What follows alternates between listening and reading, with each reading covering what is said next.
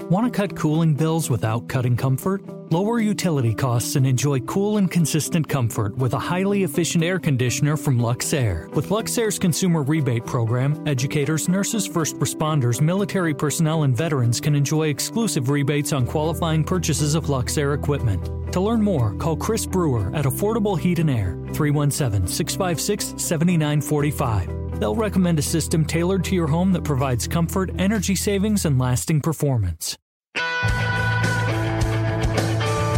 This is Trackside with Kurt Cavan and Kevin Lee. Will Ed Carpenter be able to get his first win in the Eyes on IndyCar Series? Here they come to the line, and it is Carpenter. Ed Carpenter wins. How about that? They come down for the white flag. One more tour of the 1.5 miles at Chicagoland Speedway, and Briscoe leads by a foot or so. But now what Briscoe wants to do, he wants to maintain that position on the high side and hopefully get a run off of 4. And he's getting help from Marias. Mario Marias comes back. Jimmy Vasser said the car wasn't as fast, but now it's fast. He's helping him. And he's got momentum, not enough to get up on that high side. Meanwhile, they're 4 wide behind. Here comes the win, and who is it going to be? Look at that, Briscoe! Briscoe has the advantage, and he gets the win. Oh, man. Still undecided. Buddy came off of 2 a little bit better. Now they thunder into turn 3. Final 2 corners in this run here, and it's still a question mark. Vitor Meira dropped back just a bit. Now he pulls up alongside, and at the line, Meira. Now Rice. At first, the computer gave us Meira, and then it gave us Rice. Whoa! Oh, it's good to hear some classic finishes as the IndyCar offseason rolls on, but the news continues to flow. Indy Lights has a new name, Indy Next, spelled NXT, and 16 drivers have been testing at Sebring the last couple of days, and the times are pretty tight. We'll detail later on. As Indy 500 seats dwindle, 3 big names are still without definite options. We'll discuss and how that impacts the entire season as well. And the IndyCar Championship team is also the champion of NASCAR's top class. And it's the first time Team Penske has won the IndyCar and Cup title in the same year. Hello, welcome. Thanks for joining us. Trackside 93.5, 107.5, The Fan in Indianapolis. I'm Kevin Lee. Josh Molnix is in our downtown Indianapolis studios on Monument Circle. We welcome you tonight. Your tweets are encouraged at any time. We'll get to those later on at Kevin Lee 23, at Kurt Cavan as well. Kurt will join us coming up in just a moment. I will start out and maybe kind of continue the theme of the radio station. I know some of you nationally maybe aren't as much as interested in this, but you probably have heard about it. I don't know how you haven't, unless you've been under a rock the last couple of days. Derek Fabert says, all of the Colts media says that yesterday was wild. Meanwhile, Kurt and Kevin had Alex Palou signing day and are like, could be crazier. I kid, Derek writes. Yeah, so that one still is tough to top when the defending champion is announced with 2 teams in one day. But yesterday was pretty fascinating as a sports fan, and I will admit I missed for a day being involved like I used to be, because it is a really wild story. And I'll just diverge for just a moment. This is an Indianapolis radio station, and maybe we can carry over some listeners from JMV and everything else earlier in the day. So I'll offer my 2 cents on the new Colts coach. I will say this, my opinion, I think, is a little bit different than everyone else's, and I will also admit that my opinion is biased, because while I haven't talked to Jeff in a while, Jeff was a friend. So I like to take credit for Jeff's media career, and I'm also kidding on this too, because he was a natural. But when I was doing sports talk, Jeff was hired as my co-host on Colts Monday nights in his 2nd season in the league. So when would this have been? Somewhere like 1999. And Ken Dilger recommended him. He had been a backup offensive lineman. Maybe had started like the last game of his rookie season. And when Ken had moved on to Tampa Bay, he said, you should get this Jeff Saturday guy. He's smart, he's funny, and he's going to be really, really good. And we were kind of like, who? What? Is he going to even start? And then we figured out, yeah, he is going to start, and talked to him a little bit. And yeah, he was awesome. He was amazing. We all knew he would have a great media career. And now, with no NFL experience at all, he's a head coach, and the natives are restless. And, everyone's probably right because that's the prevailing opinion. But here's my dissenting opinion. Aren't you looking for something special? Aren't you looking for attributes that are very rare, meaning being able to lead people and having people skills? Isn't that as much what being a head coach is, and the rest of it is about delegating?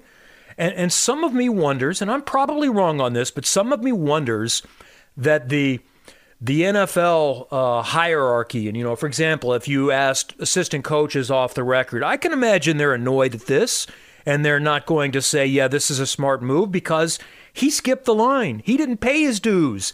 He didn't work 100 hours a week buried in the film room. He went straight from being a player, having a nice casual life for a decade, and now he's the head coach. One, good on Jeff Saturday. Two, no one wants this to work because that will become now a path for other well-known players, star players, even just players that are thought well of, to be able to skip the line and not have to be a scout and be an intern and everything else that goes along with that. It's going to be tough sledding, but boy, Jeff Saturday is a special person. And I got to see that a little bit behind the scenes, traveling with the team when he was there. And I really do give this a bit of a chance. And I don't think it can be judged on how the team does. And if nothing else, I think he would be good front office material, and he will be better qualified to do that at the end of this last half of the season for the Colts. So enough of that. We'll move on. I know you didn't come here for that, but I've got no other outlet to talk about what's happening. And maybe I'm just happy that I actually know the coach of the Colts again. I sort of knew Frank Reich, but not really. So I'm happy for Jeff, and I hope that works out. Now let's bring on Curt Cavin, who I don't think he's on assignment, but he's joining us from Las Vegas tonight for the program. So are you out there scouting for Formula One tickets, checking out the track? What's the story? Well, I didn't know they were doing an exhibition here this weekend. They had cars spinning around and making it look like it. It really reminded me of when we were here with IndyCar, a decade ago, and we ran on the streets and made it look pretty cool. So yeah, they were showing footage and making it feel like a big deal. And there's signs around town, and they've got, a lot of tickets sold, apparently all of them, from what I read, all the suites sold. So in fact, I think if I was going to buy tickets, if I had the chance to buy tickets, even if I wasn't going to go to the race, I'd go ahead and buy the tickets. They're going to resale well. Mm-hmm. So yeah, a lot of excitement in Vegas. That wasn't the purpose of the trip, but okay. you can kind of blame it on that. Actually, very little time spent on the strip. We have family here, and my son joined us in town from California, so it was a chance for everybody to kind of get together. So not very much strip time, but a lot of good fun in Vegas nonetheless. Good for you. That means you'll come home with money. So that's right. A positive. Hey, we've passed a milestone, and we'll get into all the big stories in just a moment. But, I always mark the off season. NASCAR season is complete, so we can cross that one off. In some ways, Formula One season is complete because the champion has been crowned, but there's still a couple of races left. I may touch more on the NASCAR season in a little bit, but I guess from our perspective, if we don't have a specific rooting interest, and I like Ross Chastain, and I really like Christopher Bell. I don't know Joey Logano at all, but I would say I'm happy that Joey Logano win. The way I look at it is, hey, the people that own IndyCar collected some prize money, so this is good for everybody. I really thought Joey Logano had really strong odds to win this championship going into the final race. I just felt like he was the guy that could deliver in a big moment. He seems to have won a lot of races in pressure moments when he needed to, and goes out and sits on the pole, or at least I think he was on the pole, led very quickly, and really just controlled that race and does what he does so well. So I was in Vegas. I didn't even look at the line to see what it was, but Joey Logano's a worthy champion. Not that I didn't think Ross Chastain would be a worthy champion. I don't think that's fair, but I just felt like you want the best guys to win the titles. And, this format is a little bit conducive to somebody sneaking through a little bit. And I just felt like Joey was, one of the two best candidates to win this championship. Yeah, he would have been a favorite. He or Chase Elliott. I didn't see betting lines either, but they were the heavy favorites. So I saw someone last night post the standings from the old standings, full season, and it's not that far off from the way it ended up. Chase Elliott in the old points format would have been the champion. He won 5 times. Ross Chastain would have been second, if I trust whoever posted this on social media and was retweeted. Logano would have been third, Blaney fourth, Larson fifth, Christopher Bell sixth. And here's the other thing that struck me. In this season, there were 2 surprise entries into the Final Four. Christopher Bell had a good season, but he had to win in 2 of the rounds to advance. And Chastain was a little bit of a surprise, although, as pointed out, he had a very strong season. And my thinking was, if somehow those guys run 1, 2, 3, 4 again, but without Elliott getting turned or turning himself, without a problem for Christopher Bell, they might have, if not 1, 2, 3, 4, they were going to be in the top 7 or 8. And I did note, watching the truck race and the Xfinity race, in the truck race, they were 1, 2, 3, 4 with 5 to go and finished 1, 2, 3 after one of them crashed. Ty Majeski crashed. And by the way, we still never had a Smith in the Indy 500, yet there were 2 Smiths in the Final Four of the truck championship, and a Smith won it. Zane Smith, good kid. I got to know him just a little bit in ARCA. He's a nice kid. And then in Xfinity, it was 1, 2, 3, 4 by the end of the first stage, 1, 2, 3 after 2, and then 1, 2, 3 at the finish, and Josh Berry hit the wall that kept it from being 1, 2, 3, 4. So somehow they make that happen every year, and I'm not sure. I can't even say that the fix is in, because somebody'd have to know and somebody would spill the beans, but it does make you scratch your head. And in this case this year, when there were some surprises, when you had good programs that were not in the championship, if none of them were in a mix for the race, then that would really be a little bit sketchy. But it seemed a little bit more normal in this particular weekend. Yeah, it's, IndyCar's had a lot of its championship contenders go to the last, few laps in contention. It goes way back, but you think about 2002 and Hornish and Castroneves running side by side over the last, handful of laps to win the championship. And Dario and Dixon, the year Dixon ran out of fuel, and there have been a few others, just off the top of my head. I know there are some, but, I think what you see is the best drivers, and they put the most emphasis on it, and the best programs for the course of the season, or at least the last part of the season.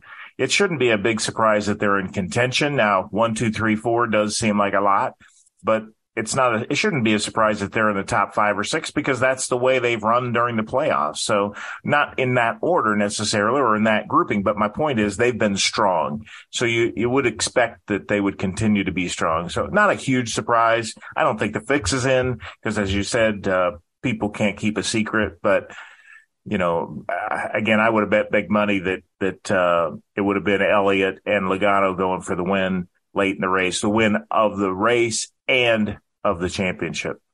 If there is anything at all that leads to that, it would be, and this would be what people would speculate on, and who knows whether it's accurate or not, it's that, all right, if you're in the championship 4, you can probably push the envelope a little bit, and you may not fail tech.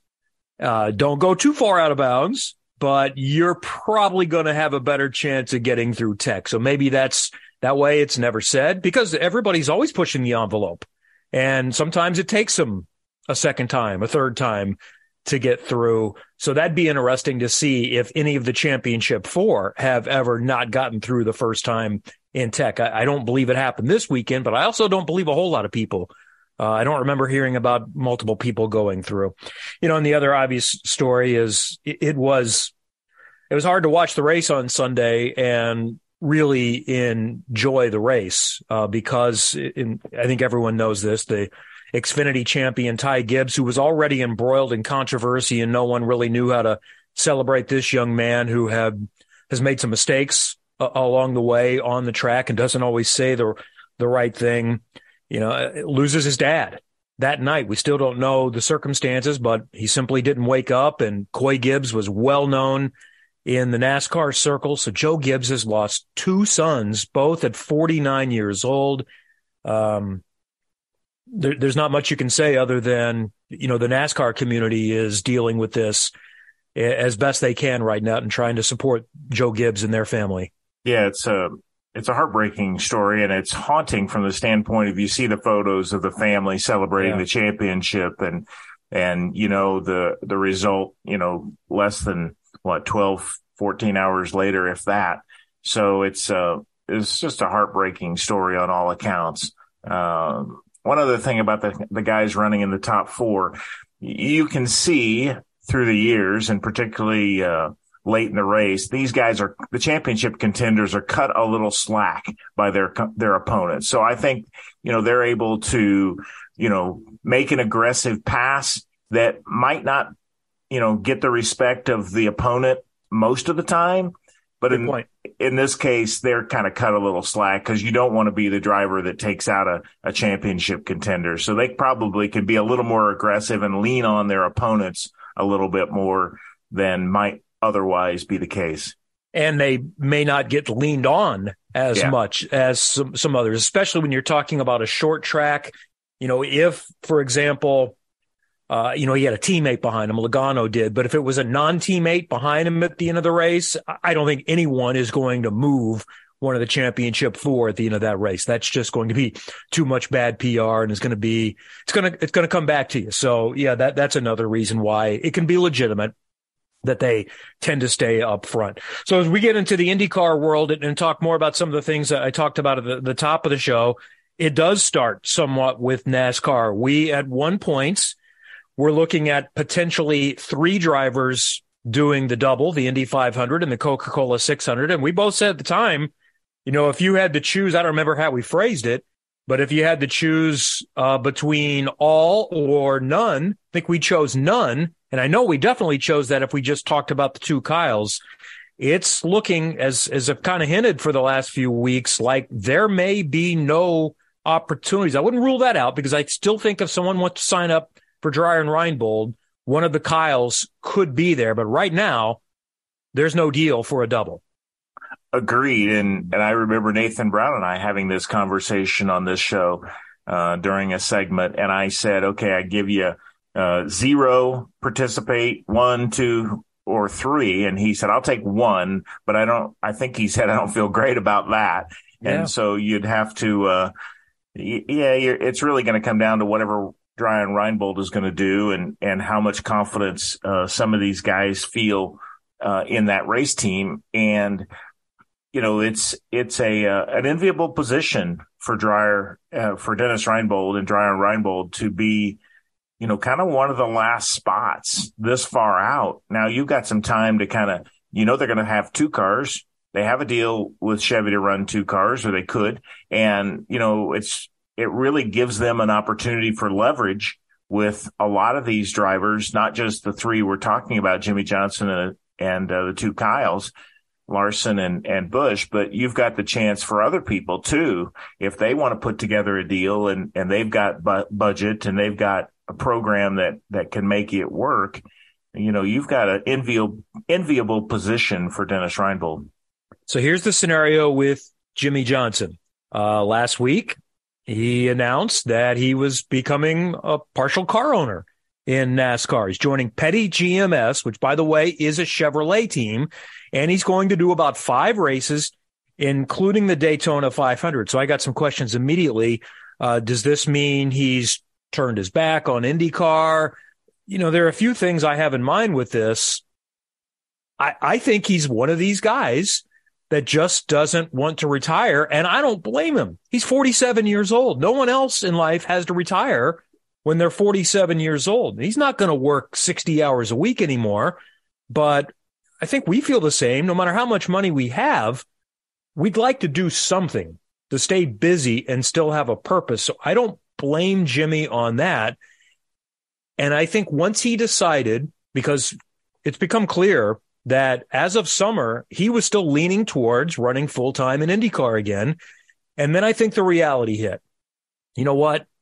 I am enjoying this, but it's not going to get a whole lot better on the road and street courses.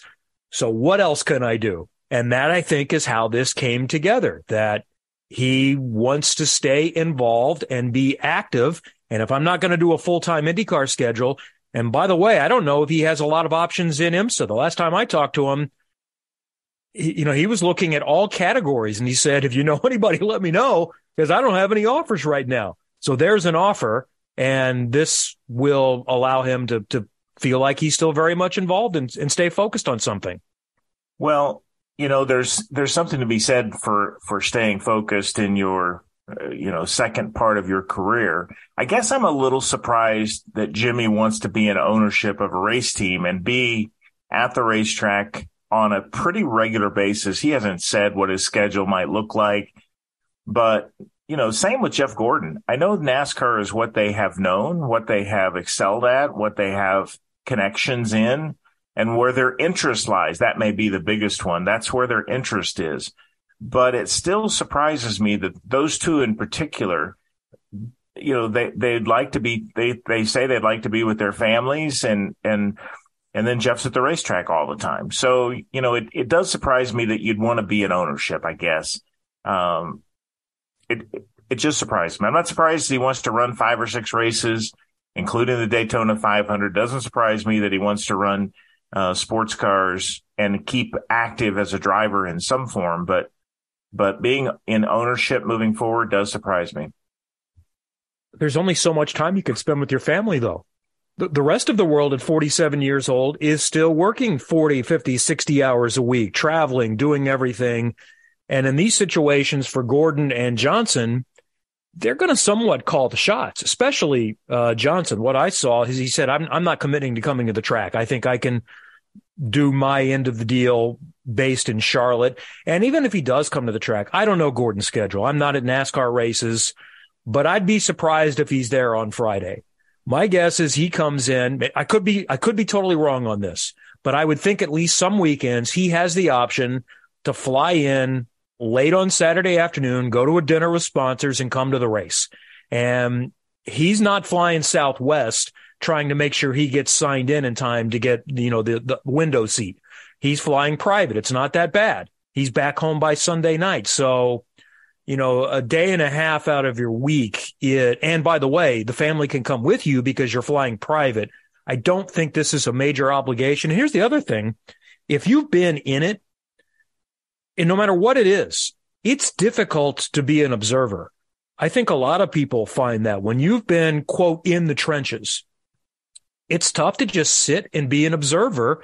You want some skin in the game. And if you're a Jimmy Johnson or whoever, leave Jimmy out of it, but just anybody that's been involved, all right, this is my life. I'd like to still pay attention. I still want to be involved. I'd like to show up, but I don't want to show up and just stand there. I want to have a purpose. I'm not going if I don't have a purpose. And I'm kind of bored sitting on the couch watching it on TV. So, hey, somebody offers me a deal. It was said that it wasn't given to him, that he's invested. Who knows what the scenario is? It could be simply, hey, I'll put I'll leverage what I can to bring us sponsors. He said that nothing has been decided. He'll talk with Carvana. But if I'm petty GMS, I'm thinking, I believe Jimmy might be able to get us some stickers on the car and some funding. So even if he's not bringing cash, which he may be, but there's a real value to have him involved. And just from a mentoring standpoint, he brings some value beyond anyone else. He can do the super speedway races. I'm kind of surprised he's doing Daytona, but if he wants to drive, that's the one where a one-off situation, he probably has the best chance of being competitive. And then he picks out some other tracks that he likes. I saw he liked a tweet that suggested he might do tracks that are going to be coming around the second time around in the playoffs to give the team some data in case they make the playoffs. So the more you think about it, I think the more it makes sense, and he can still do the other things that he wants. But here's the other thing. It sounds like this all-star race that he wants to run in North Wilkesboro, which currently right now he's not qualified. So NASCAR would have to make an exemption that might possibly preclude him from doing the Indy 500. So if NASCAR wants to stop that, they just simply make him eligible for that All-Star race. Yeah, that's a crafty way of doing it. But as we've talked about and we'll continue to talk about, the number of opportunities for him or someone else at the Indy 500 are dwindling pretty quickly, quicker than we've seen in many years. Anyway, I guess I'm surprised that he's into ownership and that Petty is kind of where it ended up. But Jeff, the Hendrick relationship, it really felt natural to him. Although I really thought that his schedule as a broadcaster was the perfect schedule for Jeff. He could come to half the races. He could be really invested as a broadcaster, but didn't have to have the daily stress of owning the team. I don't know. I've heard one particular well-known broadcaster driver who got into broadcasting said, if I would have known this was this much work and there were this many meetings, I would have kept driving. I'm not kidding you. I think he has a more flexible schedule as an owner. I suspect he does than as a broadcaster. Now, it's gotten better in the last year or two since Jeff got out, since COVID, and they started doing things differently. But when Jeff was doing that, you had to be at the track on Thursday. Yeah. And you were on the air on Friday morning through Sunday night. Whereas, again, I suspect as the owner, maybe not every weekend, but certain weekends, if the kids have a game or a quarter midget race on Saturday morning, he's able to stay and do that. When you're a broadcaster, yes, it's half the season, but from the beginning of February to the middle of June, you are pretty committed from Thursday through Sunday. One note on that All-Star race, there still is a scenario where Jimmie Johnson could do both, because I believe the All-Star race is on Saturday of qualifying. So it would only, on Sunday. So the only way he would have to be at the Speedway on Sunday is if he makes the Fast 9 shootout, or if he is in the last row shootout, if there's, that's right, it was 12 this past year, the 12 shootout, which does change things a little bit. My first thought was, he may not be in the 9, and he could just simply say, after the first run, we're 11th, we're going to stand pat. And then make sure he's not in the last row shootout, which would come into play if there are more than 33, which we think there is a chance. Now, of those three guys, and we'll get to, maybe I'll just touch on this first, the Kyles. Kyle Larson said nothing has moved forward with it when asked about the 500. If something came to me that was in a competitive car, I would jump on it. I just think there's so limited rides when you're engine restricted to one manufacturer. It's tough. I read where Kyle Busch kind of stalled out. It's just tough, but I want to do it. Kyle Busch said he's got nothing on the Indy 500. It kind of went dark. It all dried up. Now, those three guys, especially if you're talking about maybe it applies to all situations. Of those three guys, who would you most want in your car? I think you'd want Kyle Larson. Of those three guys, he's new. I don't know. I guess it depends on the perspective, commercially, or I should have told you how I was thinking competitively.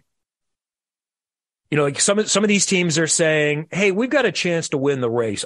We don't need to get somebody up to speed and coach them along up. My thought is now at this point, I'm picking Jimmie Johnson because at least he has an idea what he's doing. He's not only done the Indy 500, he's done these other oval races. Jimmy in year 2 might be in a situation where he can help. And the reason I bring that up is, and we'll get to this later, what if Dreyer and Reinbold has chosen Stefan Wilson for one of their cars? Stefan has done the Indy 500 before and has experience, but it's not a massive amount of experience. Are you going to pair Stefan Wilson with Kyle Busch and Kyle Larson? Agreed. I thought I was going to answer the question based on commercial benefit with talent, kind of, I don't want to say secondary, but that was an equal part of the equation. If you're just looking at, can I win the Indy 500? You got to go with Jimmy. I think all things considered, it's still Jimmy because we know he has sponsorship. We know he has Carvana that's backed.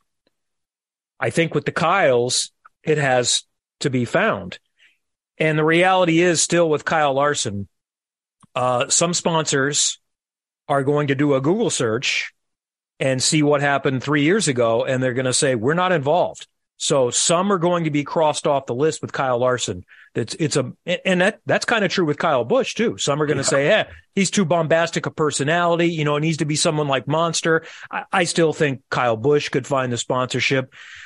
A lot of Kyle Larson's program is still funded by Rick Hendrick and his companies. There's not a ton of outside sponsorship. It will change and ease as time goes by, and people that know Kyle Larson continue to vouch for him and tell you that that's not really who he is.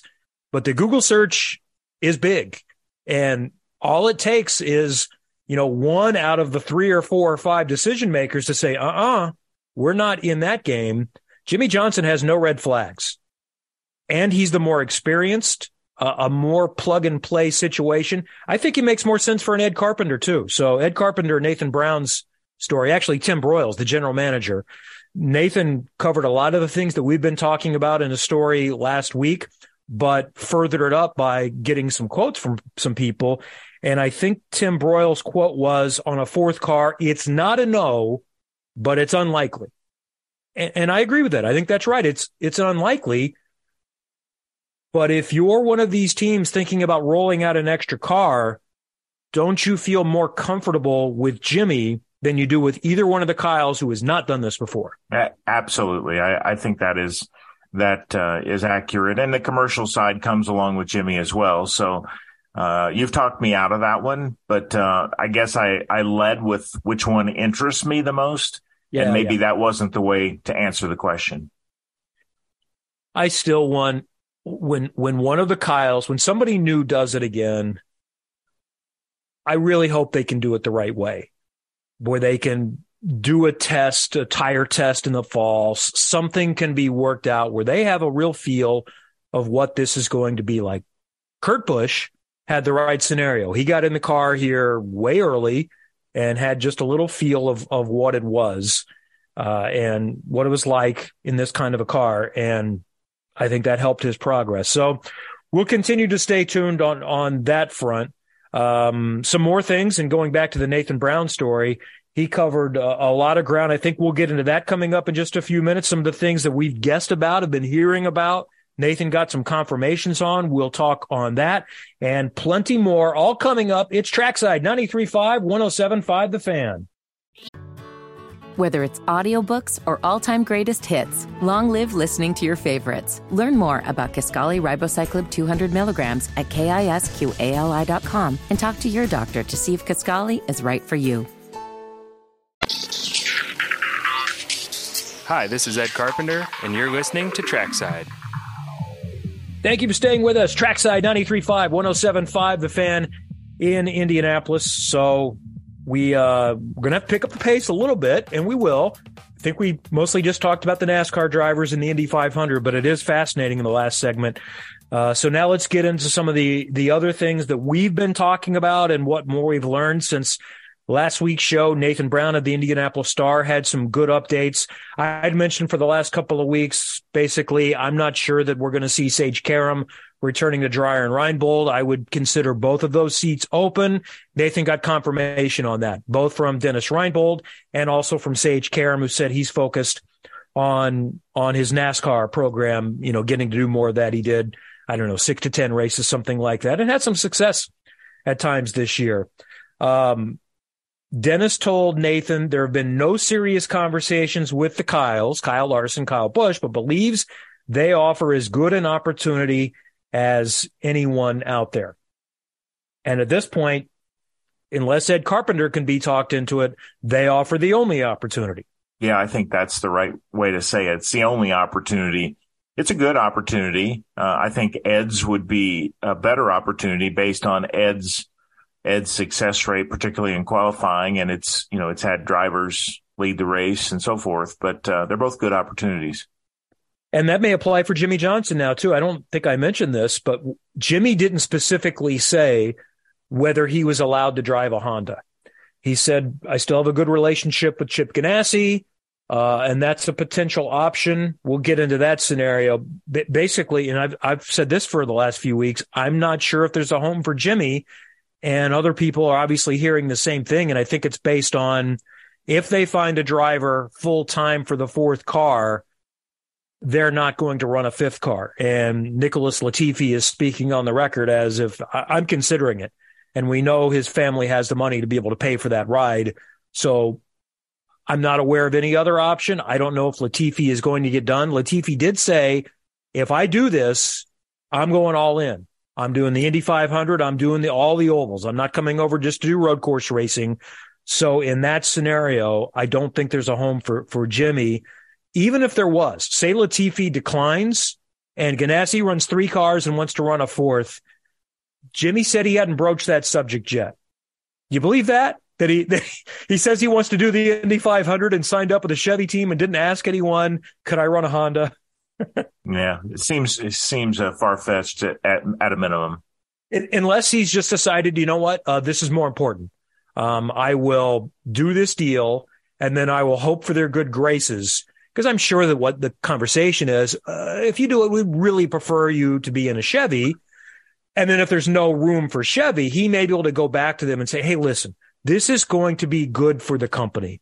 We're going to be able to bring a combined sponsorship. The Coca-Cola 600 in many ways benefits more off someone doing the double than the Indy 500, right? Absolutely. And I think your point is well taken. I think he can say, look, I'm obviously pursuing and preferring to run a Chevy, but here's the circumstances. You know, this came up with my ownership stake late. I was already down the road talking to Honda and so forth. I mean, I think Jimmy can pull that off now because he's already been in a Honda. I think that's right. What else? Ed Carpenter. Oh, back to Dreyer and Reinbold. So I've guessed that Don Cusick and Stephen Wilson, if they were to find a home, it's probably Dreyer and Reinbold, and Nathan Brown in that story speculates the same. So we'll see if that comes to fruition. On Ed Carpenter Racing, I told you what Tim Broyle said, unlikely for a fourth car. We touched on this a little bit, but I don't think we've really gotten into it. So what this means is there's no room for Simona Di Silvestro either for the Indy 500, but Broyles did not rule that out in a similar situation to like they had this year running other races.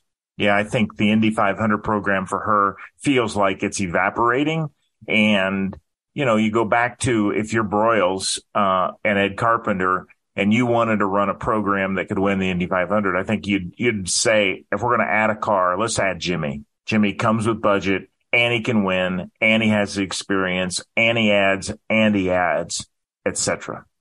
It's disappointing as a fan, though, because sure it is, of course. The Indy 500, as good of a road course racer as Simona has been, right now, the Indy 500 in an Ed Carpenter car is a much better opportunity. I'd love to see what she could do in a good car. I think she could qualify top 10 and run up front. Until she's doing all the races again towards the end of the season, the reality is it's going to be tough to be in the top 20 for Simona on road and street courses. It just is. It takes too long to get back up to speed after you've not been doing it for almost a decade. But you explained that your reasoning as a race fan and wanting to see Simona do this. I think if you're the race team, you need to think about it a little differently. And, certainly. And that is, if I were going to do it, if I were them and I was going to do it, Jimmy would be my first call because I think it works commercially and competitively. So this revelation that there is still an opportunity for Beth Paretta and Simona Di Silvestro to be in the third car. So this basically would be Ed Carpenter's car. That would mean that they're potentially open to running that all season. You know, if they put together 4 or 5 races. So here's why that comes up. There are a couple of drivers that are looking to move up from Indy Lights that have some budget, one I think more than the other, but don't have enough budget for a full season, and there really aren't any seats out there. So that scenario, if I'm Stingray Robb and Linus Lundqvist, I'm rooting for Beth Paretta to find the funding to do 4, 5, 6, 7, 8 races. And the more she does, the more incentive I think Ed Carpenter has to say, hey, this can just be a full-time car, and we could potentially then run it full-time with Leader Circle money in 2024. So maybe there could be 3 drivers in that car, and that also would give them a chance to evaluate a couple of young drivers. Yeah, it's a good thought process. And I hadn't thought about the rooting for Beth Paretta's program to gain some footing. I think that really could work well for Stingray and for Lundqvist. Although I think Stingray will end up with something. I think he'll end up with 3 or 4 races. I don't know where, or if it's not the Carpenter seat, but I think that still feels like it can happen. I'm going to have to think on that more, because I don't know where it's going to be. I mean, I guess it would be because teams have no other option. I know Juncos wants one driver in the second car. I'm sure Dale Coyne wants, maybe that's the option there. Yeah. But I don't sense that. I don't sense it either, but I feel like Coyne could, he seems to have given the vibe that Sato might not be a full-time driver, but would have a seat for some races. Oh, I think Sato, I think Nathan had that on the record, that Sato is involved. We don't know whether it's just Indy 500, just the ovals, or more. It seems very clear, though, that unless something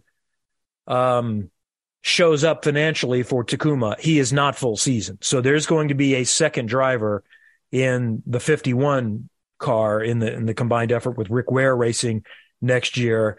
Maybe it's Marcus Armstrong. I'm not sure. Maybe it's Sting. Maybe it's 3 drivers again, but I know that's not the desire. You'd like to just have one at least on all the road and street courses, and then your oval situation, or at least your Indy 500 situation as well. Dale Coyne did say that he'll be 3 cars in May, 2 for the season, though. So he's kind of crossed off running that extra car. Maybe it's because Ganassi is saying we're going to run a 4th car full time. So that's the last Honda engine available for full time. And then the other point I'll bring up here is Will Marotti. Some have seen on social media, he's been pushing a kind of a crowdfunding type of situation. And he was involved in an Indy 500 program as a co-entrant a few years ago, I think maybe on Oriol Servia's car. Boy, that's maybe been 5-6 years ago. He raised some money last year, but not nearly enough to get a car on the grid. He's still hoping to do that in a technical relationship. But there is something I read out of there that makes me think this actually does have a chance. He mentioned that he was opening to be a partner.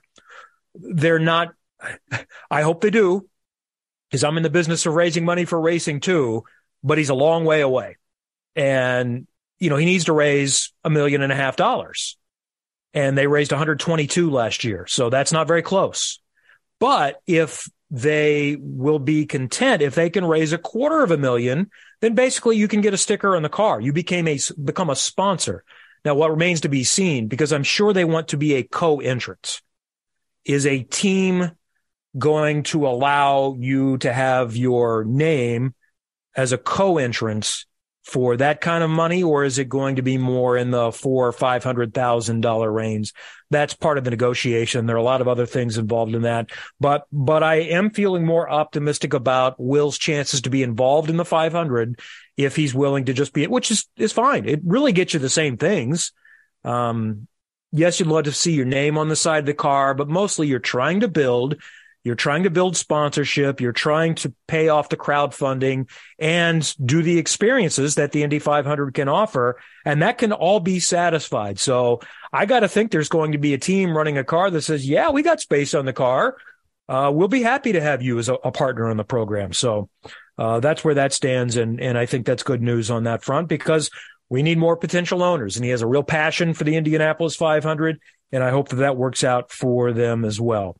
While we have time, I want to touch on just a couple of other things that I think are really cool. Did you see the videos and the social media pics of Marcus Ericsson taking the Borg Warner back home to Sweden? Well, he's been excited about it. I mean, and that program we saw work really well with Simon Pagenaud in France, with Takuma Sato in Japan, and the opportunity to take it home to celebrate with the people who have watched you from afar who have supported you through your, European ladder system and getting to Formula One and running the IndyCar series. So that's just a really cool thing for Marcus to get the opportunity to do. And thanks to Borg Warner for that one, they've been able to kind of, and the Speedway, but I've been able to put this program together where they can celebrate, take the trophy. It's a very Stanley Cup NHL kind of thing. It's share the trophy with your supporters, the people who have been with you for such a long time. 8,000 people showed up in his hometown of Kumla, population 22,000. That's fantastic. That's unfortunately, we've had some oval races in the past that didn't draw 8,000 people, so that's a pretty good crowd. So good on them. And then the other thing internationally I noticed, we've talked about Juncos Hollinger doing demonstrations with Agustin Canapino in Argentina. Looked like they had a pretty good crowd there for that.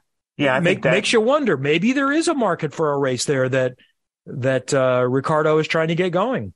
Yeah, I think if you've got you can get a big company to be involved and then kind of start putting the pieces together. But the first piece of that, the second piece, the first piece is Ricardo to do well in the IndyCar series, and he has started to make a splash. Callum Ilot's been a real welcome addition to the sport.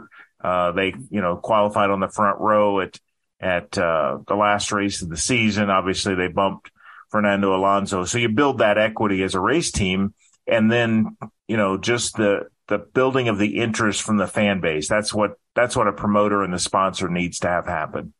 So it looks like there's interest. Now, the next part of that is the commercial part. And, you can kind of look at the numbers. Okay.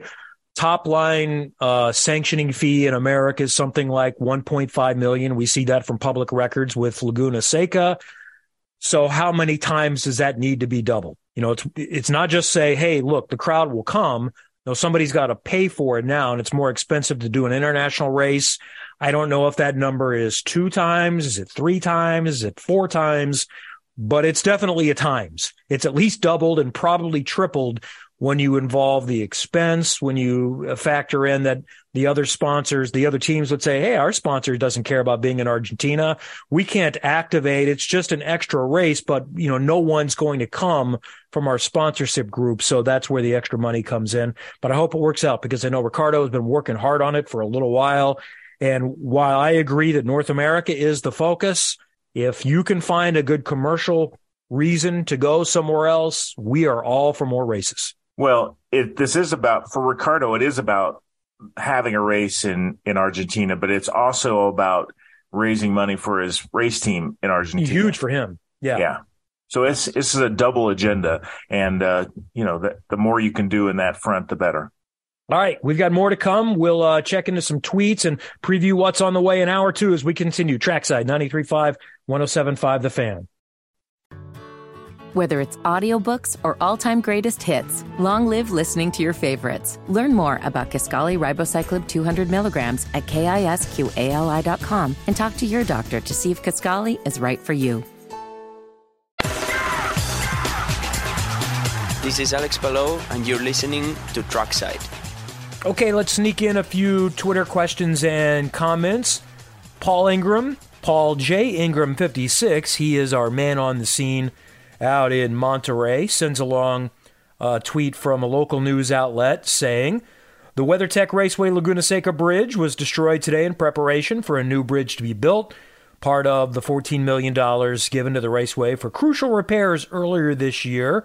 And it's a video of the crossover bridge being demolished. So a new one going on there, a repave. So that's good news there. I love Laguna Seca. And I hope that continues to grow because it's an important part of the IndyCar calendar. We've got a repave going on at Road America. That's going to be fascinating. That is going to be fast there next year as well. James Clark, at Mr._James Clark, asks, any chance Carlos Munoz could come back for the 500? Can't believe he's not a contender for a seat given his consistently strong performances at Indy. I agree with you, James. That is kind of a shame. He was really close to winning the race at least once, twice, and up there all of the time. Here's one theory. I don't necessarily subscribe to this, but one theory is once you are a pay driver, it's difficult to get away from that. And Carlos' family was funding his participation.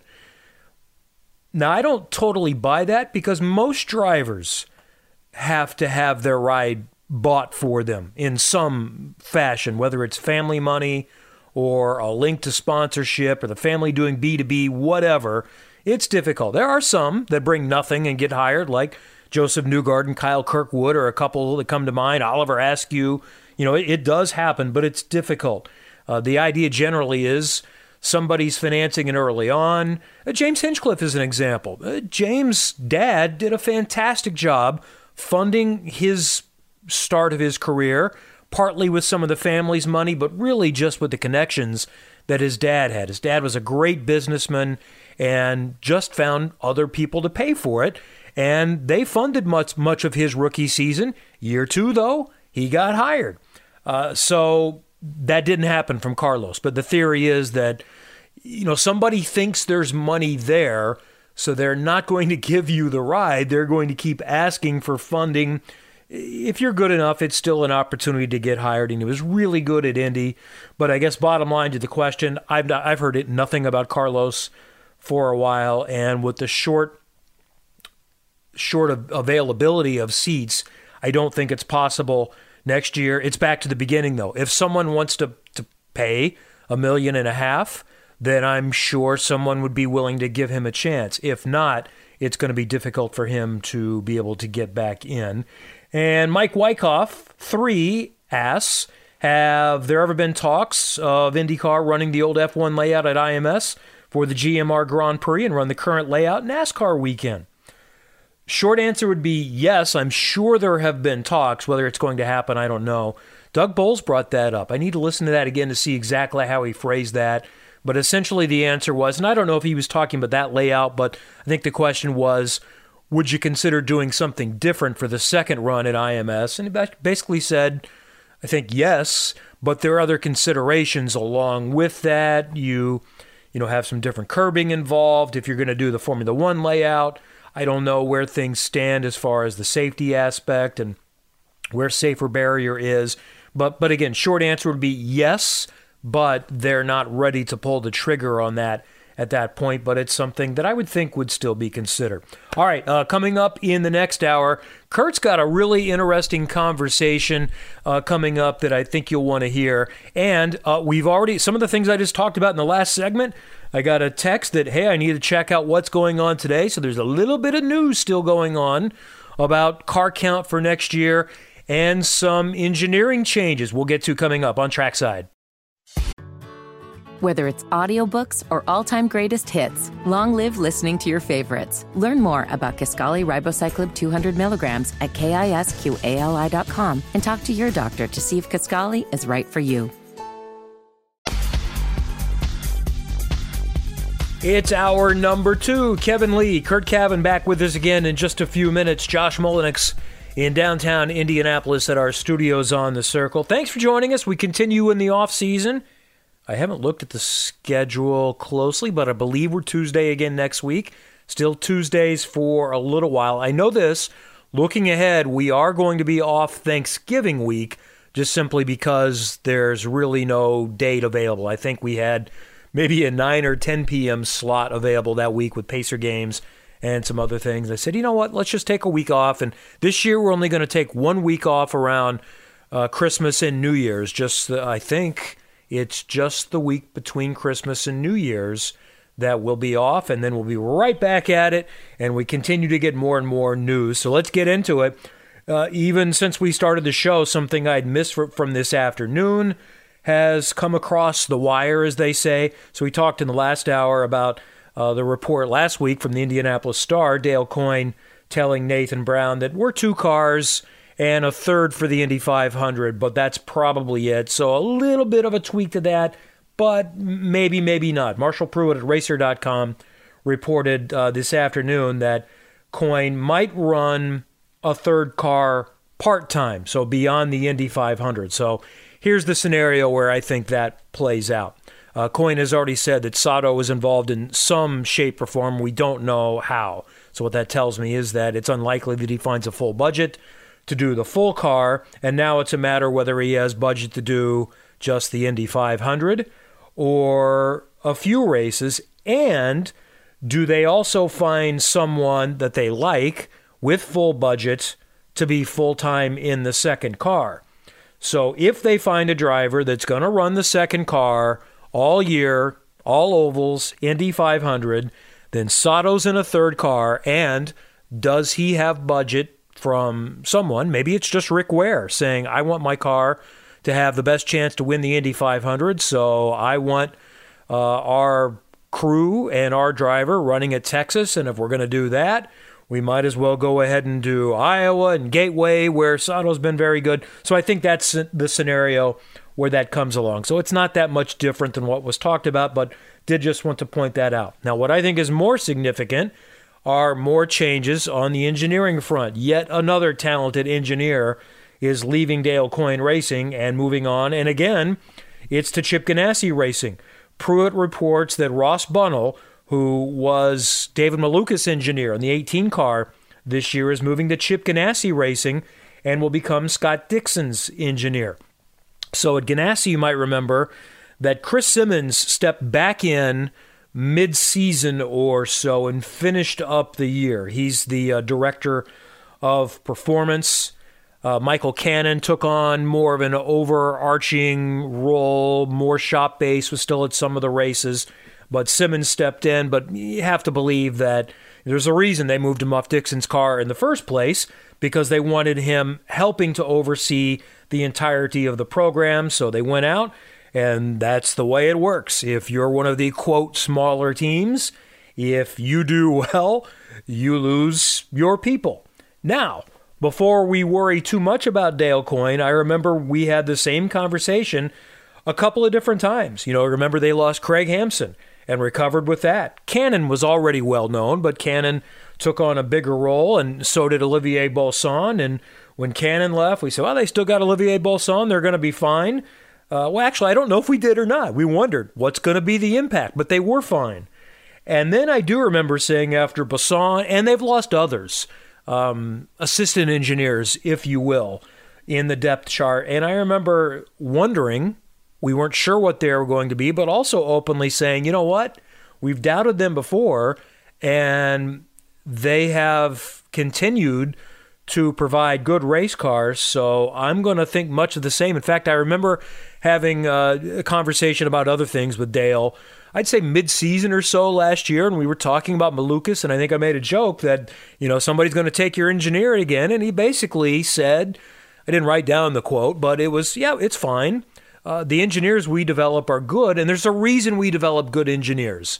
We like these people, but we also have a system involved, and essentially, I think he was saying, they're not taking everything. We've got some things here that work well with our program, so they'll promote from within. Maybe they bring somebody else from another program. I am pretty confident all will be fine, but it still hurts, and it's still a process, especially starting the season. They likely will have to replace someone on Malukas' car, and it's not been fully confirmed yet, but I saw Malukas basically confirmed it, and I'm going to guess he knows since his dad is a part owner of the team as well. And also significant, Todd Phillips, Marshall writes, who has been with that team for many, many years. Last year was the crew chief on Sato's car in the 51. Here's another example of being able to go out and spend. You can get who you want. It's why some of the other owners are not super keen on Zach Brown, but Zach Brown is able to hire away Todd Phillips, and he becomes the chief on Alexander Rossi's car, the number 7 for Arrow McLaren SP. So silly season for engineers and crews, doesn't get as much love, but it is just as significant in many ways as to the driver situation. Okay, this is something we learned about last week. It's been hinted for a while. We've heard about it. In fact, one of the really good sources was at the end of the season victory banquet when Mark Miles said, hey, you might have a new name for Indy Lights next year. And, you know, my first thought was, well, he means it's no longer Cooper Tires, so it's now Indy Lights presented by Firestone or the Firestone Indy Lights series. And I asked a few people, and it was immediately, no, it's bigger than that. And we've got confirmation of what it is now. This was announced along with the new schedule for next year, which is, by the way, identical to this year. So just go to this year's schedule, and it's the same markets, the same doubleheader weekends as it was before. So no changes for 2023. I would think at some point they'd love to get to Long Beach, but that was probably part of a longer-term contract, and there's a lot of competition for track time. Everybody wants to be involved in Long Beach, whether it's Sports Car Series or Robbie Gordon Series or whatever. So a lot of times the way these things work are series have to pay to be at Long Beach in front of that kind of crowd to satisfy their sponsor requirements. So that's a negotiation between the promoter and the series, and who knows how long that contract was. So maybe that can be tied into the next sanctioning agreement with IndyCar. Now that IndyCar owns what was Indy Lights, it can be included as a part of that sanctioning agreement. But the new branding is Indy Next, spelled NXT by Firestone. Indy Next by Firestone. And some of the verbiage in the press release, it mentions extending racing's reach and impact to a younger and emerging consumer audience. Also, among the things in the press release, it says they are guided by an ethos that aims to inspire and relate to Generation Z and the young talent piloting race cars. So I'll let smarter people in marketing figure out the impact of that. I know it wasn't met with great fanfare in our world. I would also say, hey, let's give it a chance. We have our people that are interested in Indy Lights, Indy Next, whatever you want to call it. And maybe this is a way of just trying something. People have wanted IndyCar marketing to try something, so you can try something at this level. And a name alone isn't going to do anything, but maybe they do get aggressive and do some different things. Experiment with the top step of the ladder and see if that works, and maybe some of those lessons can be learned and applied to IndyCar as well, because there are awful lot of young people, and it's tough to get them interested in racing. It's going to take a new strategy to get that done, and that's for people smarter than me to figure out how to get that done.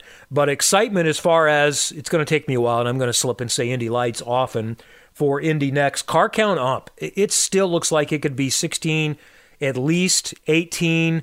I think we're pretty much at 17 now. I know Juncos Hollinger is still trying to get a second car. There were 16 on track yesterday and today, and then one who's confirmed doing most of the season was not there. Josh Pearson, who is doing World Endurance Championship, high-level racing as well. I'm not sure that he's doing all the races, and I suspect he was doing some sports car testing and not available here. But one thing that really stood out is that Jamie Chadwick was quick both days. You never know how things are going. There is push to pass in these cars. Is somebody using that? Is somebody underweight? But I think she was fourth both days. Yesterday, the chart I saw said Reese Gold, Hunter McElrea, Daniel Frost, Jamie Chadwick, and Kiffin Simpson were the top 5.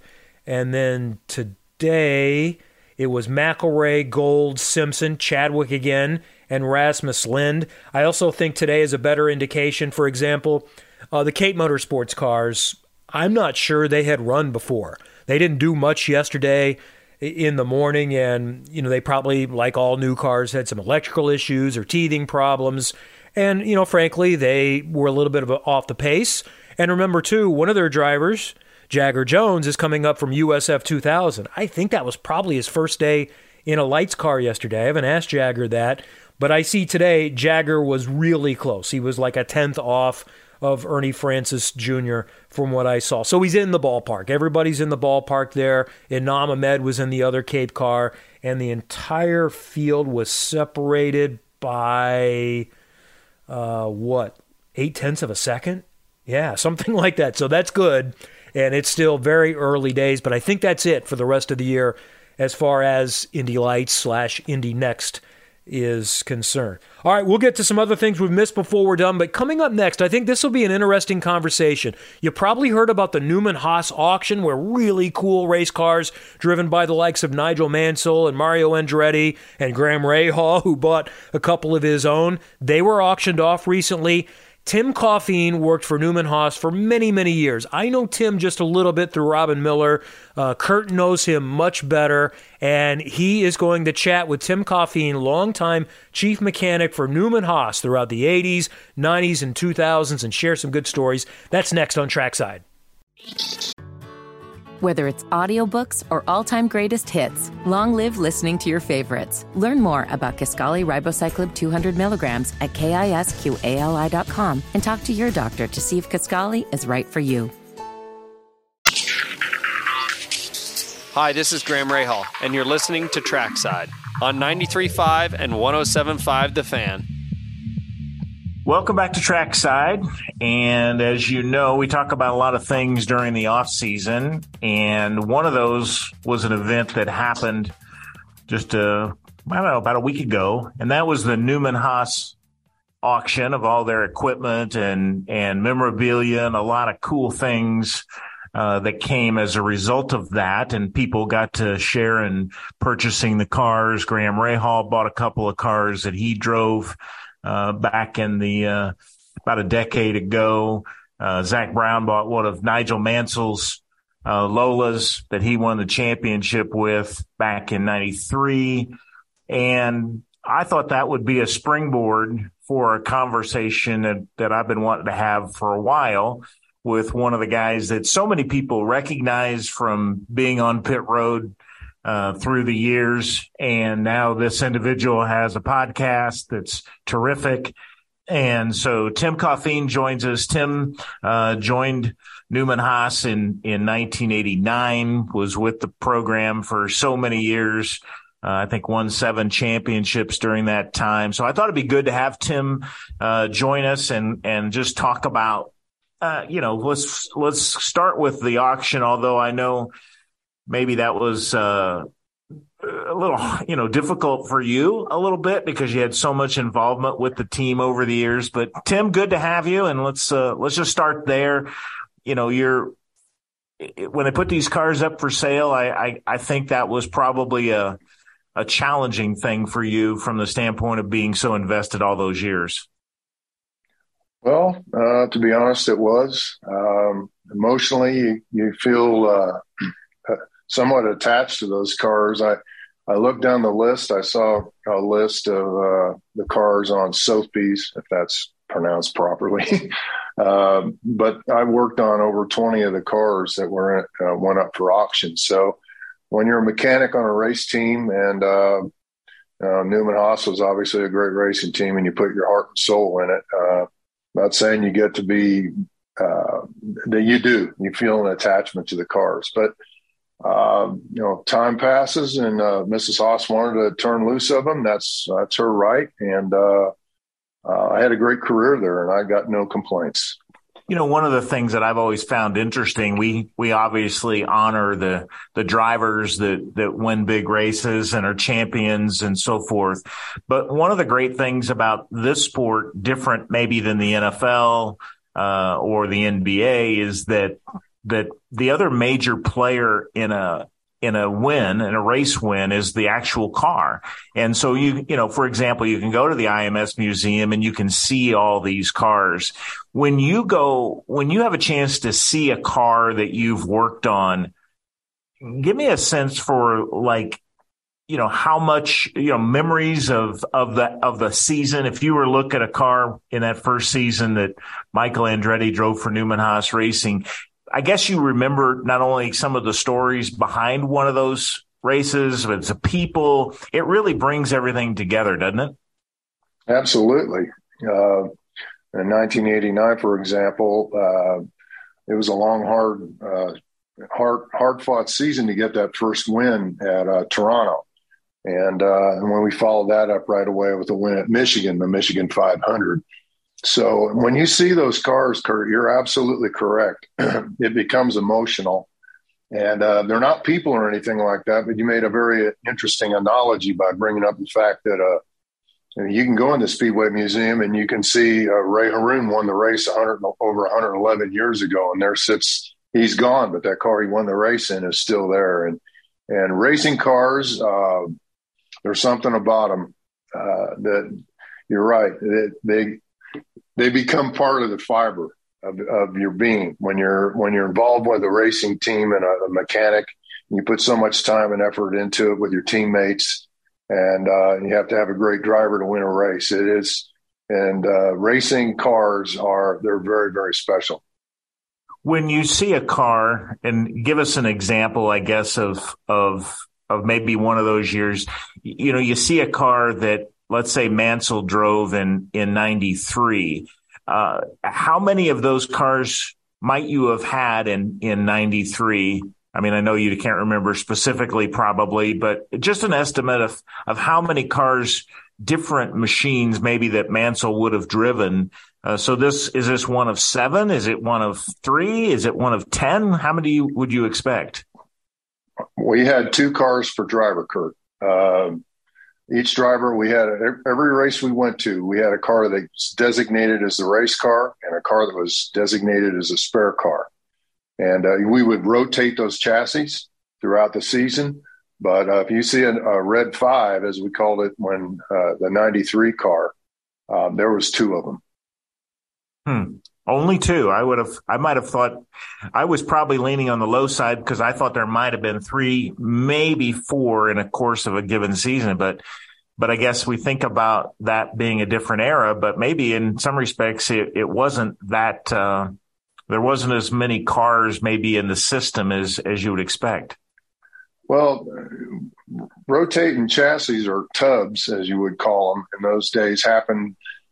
We would always start the year at Newman Haas with 2 cars per driver, and we might have a spare tub in the shop. But the only time, tub is the basic car.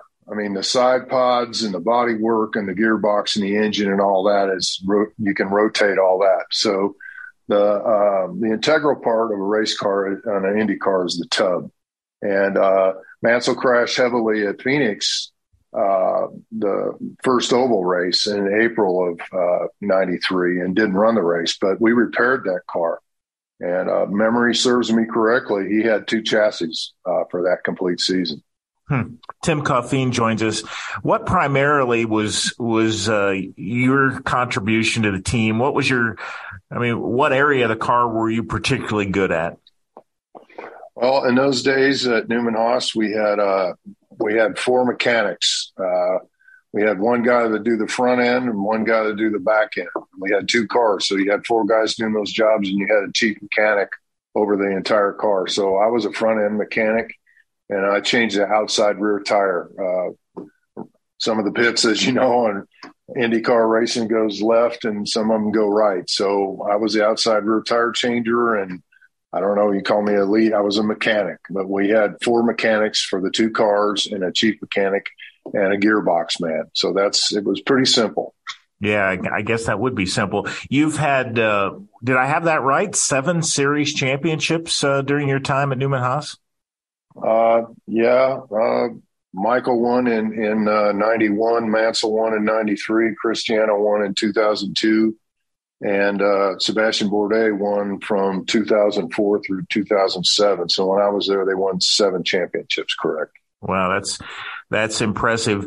Talk about maybe all these different drivers. You have different relationships with them. Would it be fair to assume that Michael was probably the one you were closest with? I really enjoyed my time with Mike. I mean, it was tough when he left. I went to work when he went there. And the reason I was even afforded the opportunity to go to Newman Haas is because at the start of the 89 season, Newman Haas had been a one car. Mario drove from 83 to 88. And when Michael lost his ride with Kraco at the end of 88, I think Mario stepped in with Carl Haas and Paul Newman, and they opened up a seat for Michael for the first father-son team. So I worked with Mike for 4 years, and we went 3-2-1 on the points from 80, 89, 90, and 91. And he finished second in a close race at Bobby Rahal in 92. And then he decided to go to Formula One. And Carl pulled a coup. I mean, that was huge to get there. Nigel Mansell was the reigning world champion. And the guys, it hurt to lose Mike. I'm not kidding. But Carl said, your new driver is going to be Nigel Mansell.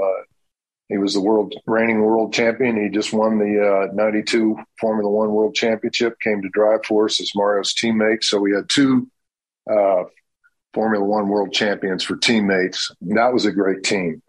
Worked with Nigel. Mike came back in 1995, and he ran through 2000. And I always had a great relationship with Mike. Mike's a hard charger, and I think, his history at the Indianapolis Motor Speedway, I grew up in Indy, and I always wanted to win that race. And we had a lot of misfortune with him there. But people ask me to this day, if you're going to go to Indy, who would be your driver? I'd say Michael Andretti, because that guy, come race day, there was times I think that he didn't even, I'm not saying the Speedway scared him. It definitely did not. But I remember one day it was really windy at Indy, and we were practicing, and Mario said, Mike, take your car back to the garage. I'll finish the practice testing. And Mike says, okay, fine, Dad. But when it came to race day, he really got after it. I mean, in 1992, he started sixth and was leading in the first turn. And cumulatively, what did he lead there? 500 laps. He didn't win, but and then you move on when he left, and Cristiano D'Amata came, and we weren't running the Speedway then, but Cristiano he won the kart championship in 2002 and did a fantastic job for us, and had a good relationship with him. I worked with some really good drivers through the years at Newman Haas, and that's an understatement. Carl Haas, his philosophy was you build the team around the driver. You got to have a race. You can have everything else in line, Kurt. You can have a great crew, car. You have the proper engine, the great engineering staff. And if you don't have a guy to push the button, it's all for naught. And Carl always took care of us in that respect. We always had a great race car driver to sit in our race cars. I mean, I ended up at the end of the Newman Haas era. It was Graham Rahal came and ran, and Hinchcliffe ran for us the last year, Oriol Servia. We had a lot of great race car drivers at Newman Haas. Tim Coffeen joins us. Let's go back to the 93 season from the standpoint as we look at this historically. We've now seen some big name drivers here in recent years. Fernando Alonso come to the Indy 500. We saw Rubens Barrichello. We've seen some guys with some, and others, but we've seen some of this dipping in of drivers of different disciplines. What Nigel did, especially in that first half of the season when he was acclimating, and I know he got a lot of testing in compared to what drivers today would get going into an IndyCar season. But his transition to this sport and the way he raced in the Indy 500 in 1993 probably should have won the race. He had just a great year. Can you talk about just how significant that is historically? Give it some perspective of how well Nigel did in really short order. Well, first and foremost, I know that was almost 30 years ago, but to realize, like you just stated, you had the reigning world champion, Formula One guy, had won 14 poles and 9 races the year before for Williams, leaves that team, doesn't defend his championship, comes to America to take on the challenge. He's never run an oval before. And he comes over here to run IndyCar. And I remember when we went to Australia for the first race at the start of 1993, there was a couple of 747s that flew from London with race fans, and they were singing like I thought I was at a soccer game in England, the way they were singing songs to him. And the crowd, the reception was unbelievable. And he won the first race, the pole and the first race he ever drove for us, which was a magnificent accomplishment. And then he went, like I said, we went to Phoenix, and he had a really bad crash in practice, and it injured his back, and he didn't even get to run at all. He had no oval. We did some testing with him on ovals, obviously, and Jim McGee was the team manager, and he's a legendary figure in IndyCar racing. We did a simulated race with Nigel at Phoenix. No other cars on the track, but we did pit stops and Yellow flag slowed him down for yellows and tried to get him some experience. But going into the Indy 500, then Nigel had no oval experience. And like you said, he got jumped on a restart at the end of the race by Leyendijk and Fittipaldi and ran third. But I'll tell you something. He learned that day, and that's an understatement, because there was 4 ovals left on the schedule in 1993, and he won every one of them. And road racing, we were top threes, but we never won another road course in 1993. So he dominated the ovals after Indianapolis. The race he had at Loudon in 1993, Loudon, New Hampshire, with Paul Tracy and Emerson Fittipaldi in the Penske cars, the last 50 laps, was one of the most magnificent races I ever witnessed. And he won the race in the last couple of laps. And he really stepped up to the plate on the ovals. I don't know road course racing wise. I mean, he was a brilliant road racer, but he seemed to really take to the ovals, and it got us a championship. What do you attribute that to? I mean, it's as you say that, and as I listen to you say that, I just can't imagine. And I was there in 93 and trying to remember some of the backstories behind it, but it's almost unfathomable that a guy with no oval experience, never had raced an oval, could really just step in short order and figure it out. I know Indy is not so much an oval as it is, as many have described, a big road course, but still his oval dominance that season, it's almost unfathomable. Well, the guy had incredible car control. I mean, he was unbelievably talented driver. And, like I said, he never had run the Speedway. I mean, he had never run an oval when he ran the Indianapolis 500 that day. I remember we didn't qualify that great. I think he started like 8th. And on carburation day, we went out on the tires that we had run in qualifying. They give them back to you to run on carb day. We figured out the tires weren't. It was a set of tires that kind of held us back in qualifying. But like you said, the Speedway's a big oval, but still you're running 230 miles an hour there. And I remember he did an outside pass going into turn 1 during the race. And I said, holy cow. And I'll never forget Jim McGee told him, we figured out the tires were not good. And Jim told him, the first yellow that comes out, Nigel, we're going to change those tires. And Nigel went straight to the front from 8th place. And the yellow came out, and Jim McGee told Nigel to pit, and Nigel says, that car's not that bad, Jim. And Jim said, Nigel, we had this discussion already. You're coming in when they open the pits, and we're going to change those tires and get them off the car. And Nigel said, Jim, you give the orders, and I will obey them. And so, yeah, I can't put my finger on the road course thing. Our car had, it was a really, really good oval car, but Penske cars might have had more downforce. I don't know. I really don't. But it wasn't for lack of trying. I remember him and Fittipaldi had an unbelievable battle at Cleveland, side by side through a lot of corners, and Emerson got around him. Not taking anything away from Emerson, but I would say that maybe the Penske cars had their design. They had a little more downforce on road courses and maybe a little more advantage. But he won poles that year on road courses, but Australia was the only road course he won.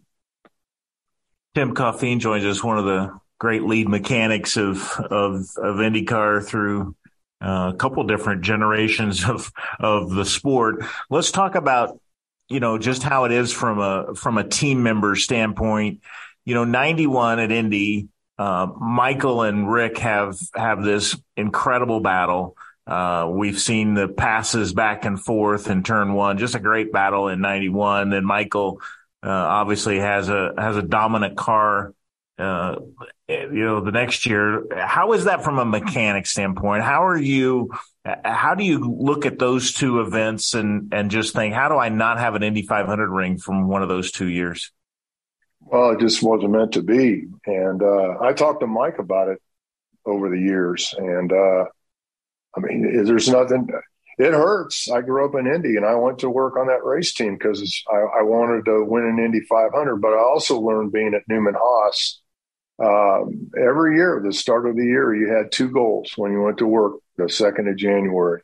You wanted to win the Indy 500, and you wanted to win the championship. And the championship is, to me, I have to take solace in that. I mean, not winning Indy. I mean, Mike in 91, we did, like you said, him and Rick had that battle at the end, but Mike was pretty dominant through most of the day. He led over half the race, and we got a flat tire, the left rear. He slowed down 20 miles an hour during, in those days, Kurt, you had to run 32 laps on 40 gallons. Those cars then held 40 gallons of methanol. And under green, you had to run 32 laps to get rid of that fuel. Because if you don't run your fuel out under green, you're giving away maybe 3/4 of a lap if you make a pit stop. Well, Mike had lapped up to 5th place in the race, and he slowed down 20 miles an hour. He was running 2:16 averages. And all of a sudden, he's down running 194, 192, and he's screaming the car was loose. So Ed Nathman, our team manager and strategist, called him in, said, change the tires, and the car's loose, take 2 turns of wing out of the front. Well, we found out then that the left rear was cut, and it had 8 pounds left in the tire of air. In those days, you didn't have telemetry on board to indicate tire pressures to the engineers in the pits, so we didn't know this. And we changed the handling of the car drastically with the wing change, and we gave away our advantage. I mean, we lost 3/4 of a lap there.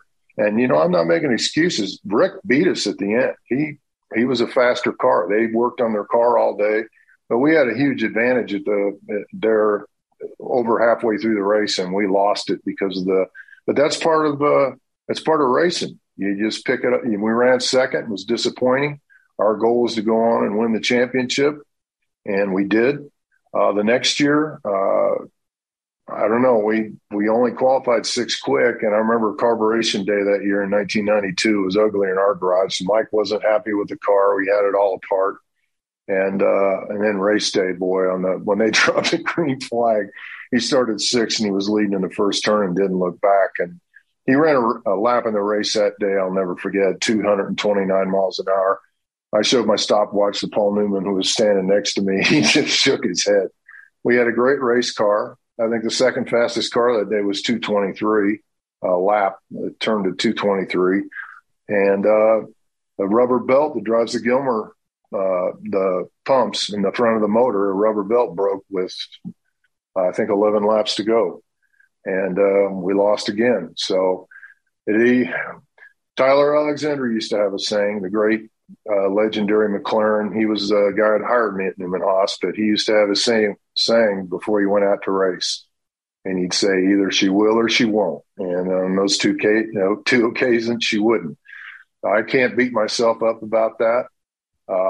He had a great career at Newman Haas, and the Indies, and we didn't race there for several years, as you know. So it was there's a lot of heartache there, but I still love the Speedway. I grew up here, and it's been a big part of my life. And I was with some great drivers and teams, and I'll have to take solace in that fact. So Tim Coffeen joins us. One of the other reasons that I thought it was important to have you on, one, you're an interesting conversation, but also, this is a sport and a life, a society that we forget things pretty quickly. It is somewhat forgotten, not among everybody that listens to this show, but by a lot of people, just how great Newman Haas was for so long. Carl Haas, Paul Newman started that team in 83. It ran till 2011. Last couple of years were not what we knew of Newman Haas prior, but what was it, 107 race wins? I mean, you talk about the great dominance. I mean, yes, Team Penske was always there, Penske Racing, and there obviously Chip Ganassi Racing has developed here in recent years, but it was Newman Haas. That was the team. And I guess I just wanted to, have you speak to that just a bit and use the platform because it really was one of the dominant teams. Well, for myself personally, Kurt, I grew up in Indianapolis, as I said, and I hung around the track as a kid, got in the garage area when I was 15 years old, and when they were making the movie Winning, and I wanted to be a race driver myself, and busted tires at Goodyear at the Speedway for them in the late 70s, raced sprint cars in the early 80s. And I always people would call me and ask me to go to work on IndyCar teams. And I worked in the machinist union for 6 years, and we didn't win any races, and I was frustrated. And when I heard Mike was coming to Newman Haas, I watched Mike in 1988. He had the Ilmor was starting to become prevalent, the Chevy Ilmor engine, and Mike didn't have one, which was at a disadvantage his last year at Cracos. I remember standing out on the wall at Milwaukee in June of '88, and I watched him go into turn one on the throttle wide open on the rev limiter, and I said, nobody drives harder than that kid. And when I heard the next year that he was going to Newman Haas, two friends of mine called me within a couple of days. Joe Flynn and Alec Greaves were both. I had worked with both of them previously on other teams, but they both worked at Newman Haas, and they said, get your call up here and get an interview. You'll end up working on Mike's car. And I did it. And the time I got to spend those first 4 years working with Mike I found a home up there. And Newman Haas was a group of guys that was way more than just people working together. It might sound cornball, but it was a brotherhood. I still talk to these guys that I worked with up there. I worked there 23 years, the greatest years of my racing career. These guys they're way more than teammates. We were a brotherhood up there. And we traveled the world together. You think back years when we were racing Australia, Japan, South America, and Brazil. We went to Europe. We raced everywhere together, and we went all over the world together. And Newman Haas was a very, very special place.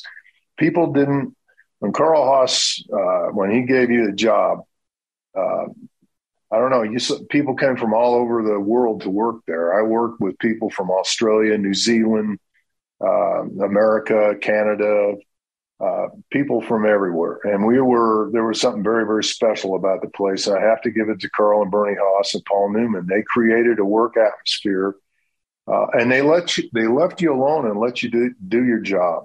I mean, Carl took care of the money, and, the engineers had to answer for the handling of the cars, and the people that ran his departments had to answer for the money they spent.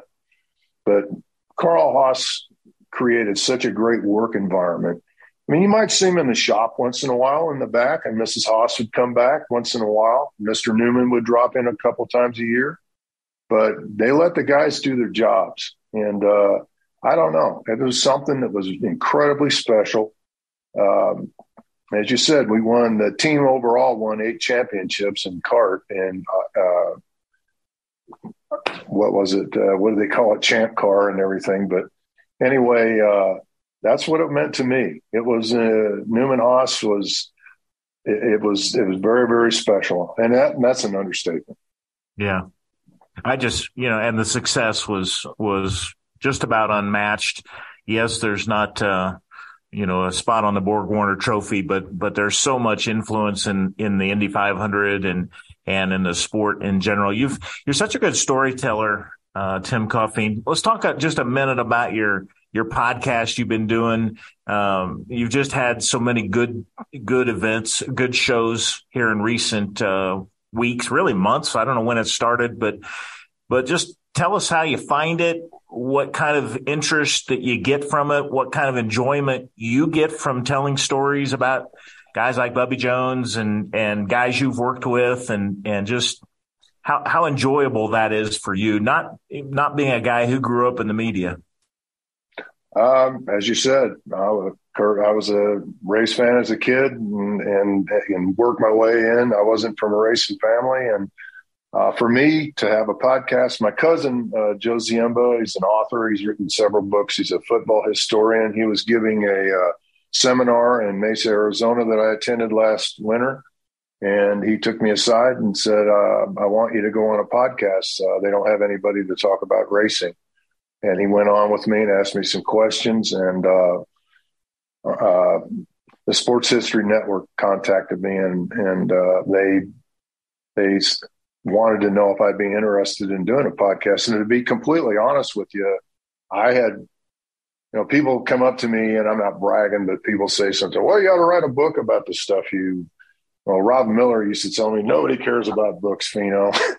But anyway, for me, a podcast, and the one thing, Kurt, that I've come to realize with a podcast is there's a lot of freedom with a podcast.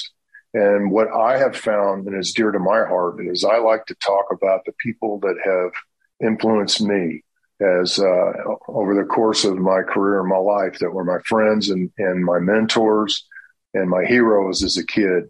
And there's a lot of freedom in it, and I enjoy doing it.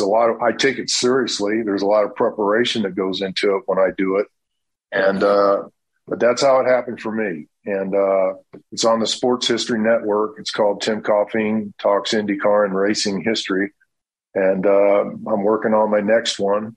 And I think I've done 9 so far, and I enjoy it. Like I said, it's just like working on a race car. I take it serious. I bet you do. I actually am now envisioning you getting all the prep work and thinking about the topic and the way it would go. So Kurt, I'd like to share, like the last one I did, my first 7 I did with my cousin. He interviewed me. And then I did one on Bubby Jones with Bones Boursier came on.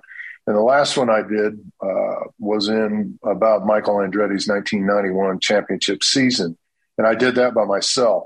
And one thing I did was, I had never done this in my life. In 91, I lived those races. I went to them all, worked them all, and he won the championship. Well, I never watched those races on TV again. Well, I went back and I YouTubed them, and I watched some of those races that year, and it brought back a lot of great memories and opened up the old memory bank a little bit. And it's just it's the opportunity to share some of the experiences that I've been fortunate of. I mean, I was blessed to have such a great, great career. I got 23 years to travel in the world at Newman Haas and working with some of the most magnificent race car drivers and racers on the planet. And if people are interested in hearing that, it warms my heart. And I'm going to keep doing it. Yeah, you should. I like the fact that you'll take a year like 91 and watch the races, take some notes, gather your thoughts, and then just sit down and talk your way through it. Because hearing it from somebody who was on the inside, just outstanding stuff. Sometimes drivers can't, and athletes in general can't tell you how they got to be great, but people around them can fill in the gaps of the story in a much better way, and certainly hear it from a different angle. So get the podcast, and I'm going to go back and get a few of the ones that I've not yet listened to, and think about you kind of studying now and doing your homework. So really good stuff. Tim Coffeen, lead mechanic for Newman Haas all those years. Timmy, it's good. Fino, I guess, is what we should call you, because that's what everybody knows you as. And appreciate the time, really do. Kurt, thanks so much for having me. I enjoyed being here. And I, once again, thank you. Yep. All right. We'll be back with some more here on Trackside 93.5 and 107.5 The Fan. Whether it's audiobooks or all-time greatest hits, long live listening to your favorites. Learn more about Kisqali Ribociclib 200 milligrams at KISQALI.com and talk to your doctor to see if Kisqali is right for you.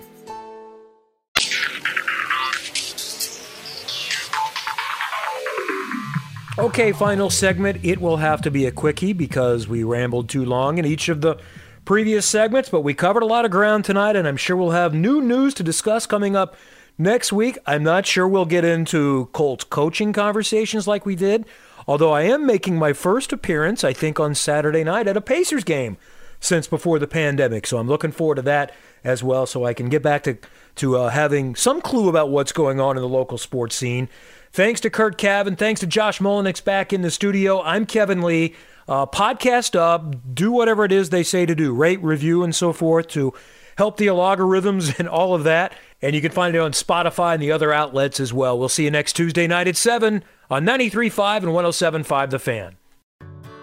Whether it's audiobooks or all-time greatest hits, long live listening to your favorites. Learn more about Kisqali Ribociclib 200 milligrams at KISQALI.com and talk to your doctor to see if Kisqali is right for you.